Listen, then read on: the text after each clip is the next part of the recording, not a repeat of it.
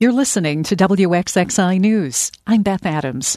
A week after police responded to hundreds of schools across the country for what turned out to be bogus reports of active shooters, Senator Chuck Schumer is calling on federal law enforcement to crack down on these so-called swatting incidents. WXXI's David Andriotta has more. Schumer spoke at Brockport High School, one of 226 schools across New York that were swatted on March 30th. He called the wave of attacks unprecedented and pledged to direct $10 million to the FBI for investigating the incidents and to start tracking them, something the agency currently doesn't do. How many were from overseas? How many occurred here? How many use this language? How many use that language? Maybe this is one person. Maybe it's a whole lot of people. We just don't know yet. The FBI does investigate swatting incidents, but spokeswoman Jeannie McBride explained that tracking the universe of them is difficult. Because some of these are 911 calls and they go to the local law enforcement agencies sometimes first, and they don't come directly to us, not all the time. That's why they're not all reported if not every local law enforcement agency reports them to the FBI. The swatting incidents last week prompted similar responses at schools across the country. Brockport High School went into lockdown, and students were ordered to hold in place while police conducted a search of the building. Police found nothing, but beefed up its presence at the school for the next 2 days out of what the school district called an abundance of caution. Speaking alongside Schumer, Brockport Superintendent Sean Bruno described the toll the swatting incident took on the community.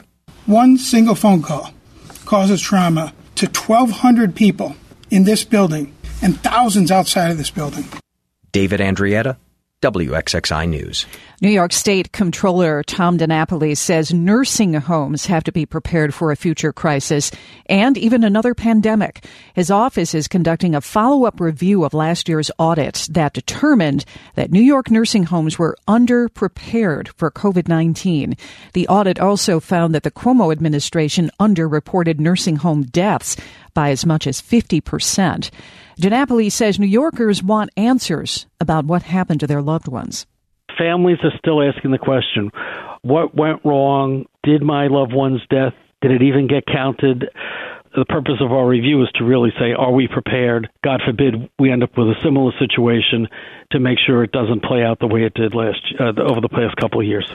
DiNapoli expects the review to be completed in a matter of months. He was a guest on WXXI's Connections with Evan Dawson. Healthcare institutions and workers continue pushing for an increase in Medicaid funding in the next state budget.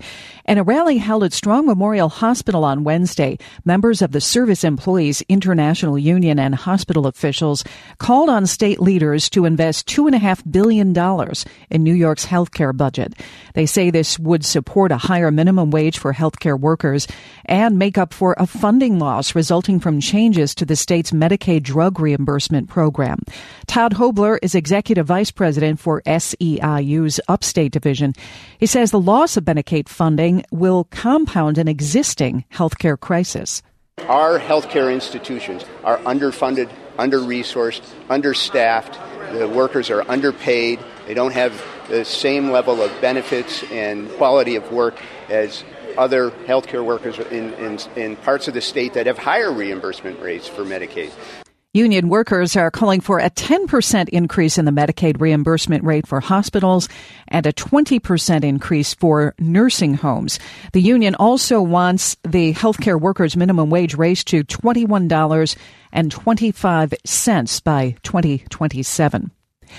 Even though it's spring break, some students in the Rochester City School District were learning some valuable lessons. As WXXI's Alex Crichton tells us, they participated in virtual financial literacy classes. Well, what is school without a quiz or two? Why would someone use a savings account if they offer such low interest rates? Students were playing a financial literacy game on Wednesday with 22 questions that put their knowledge about finance to the test. The answer is it can be used for short-term savings or emergencies. That's Levi Silvero with Advantage Federal Credit Union helping conduct the lessons and the game. The credit union is partnering with the district for the classes. They cover everything from banking basics and building credit to learning about money market accounts, high-yield savings, and custodial accounts. The students come from 6 schools in the district, and Liselle Taylor, Director of Community Schools, wanted to know from them what they were getting out of these spring break classes. Can you tell me, one thing you learned so far from taking these courses yesterday and today? I learned the difference between a checkings account and a savings account. That's awesome.